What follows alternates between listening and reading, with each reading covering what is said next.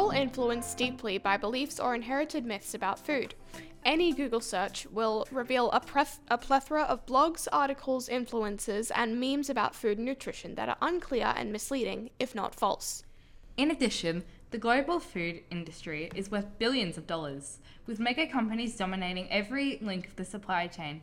Consumer choice is perhaps an illusion. It's no surprise people are confused. There are many reasons for our deep understanding about the science of food, not least that nutrition is an incredibly complex and a relatively new science. In Series 3 of the Nutrition Nibble podcast, we take a look at some of the more commonly held beliefs and behaviours about food and nutrition.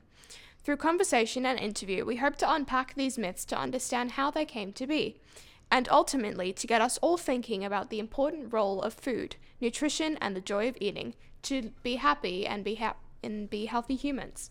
We are your hosts, Panian, Olivia, and Freya. In this series, we will talk to pharmacist and women's health educator Emily Shears. Emily, thank you for joining us in this series. Can you tell us a bit about yourself and how you got where you are today? Sure, it's really nice to be here. I am actually a Melbourne Girls old grammarian, so it's actually very special to be back here. Mind you, it was a long time ago.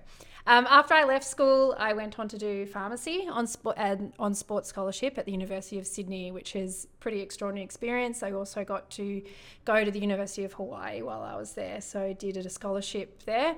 After graduating from the University of Sydney, still very much sport was leading my choices. I went on to do a sports science degree and then a Master of Education.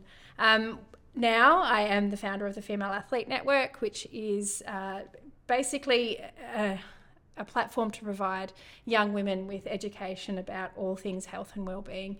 And it's not just for elite athletes, it's for anyone who wants to be active. Thanks, Emily. We are looking forward to our conversations with you over the next 5 episodes. And to our listeners, we hope you enjoy our conversations with Emily in our 3rd series of the Nutrition Nibble podcast.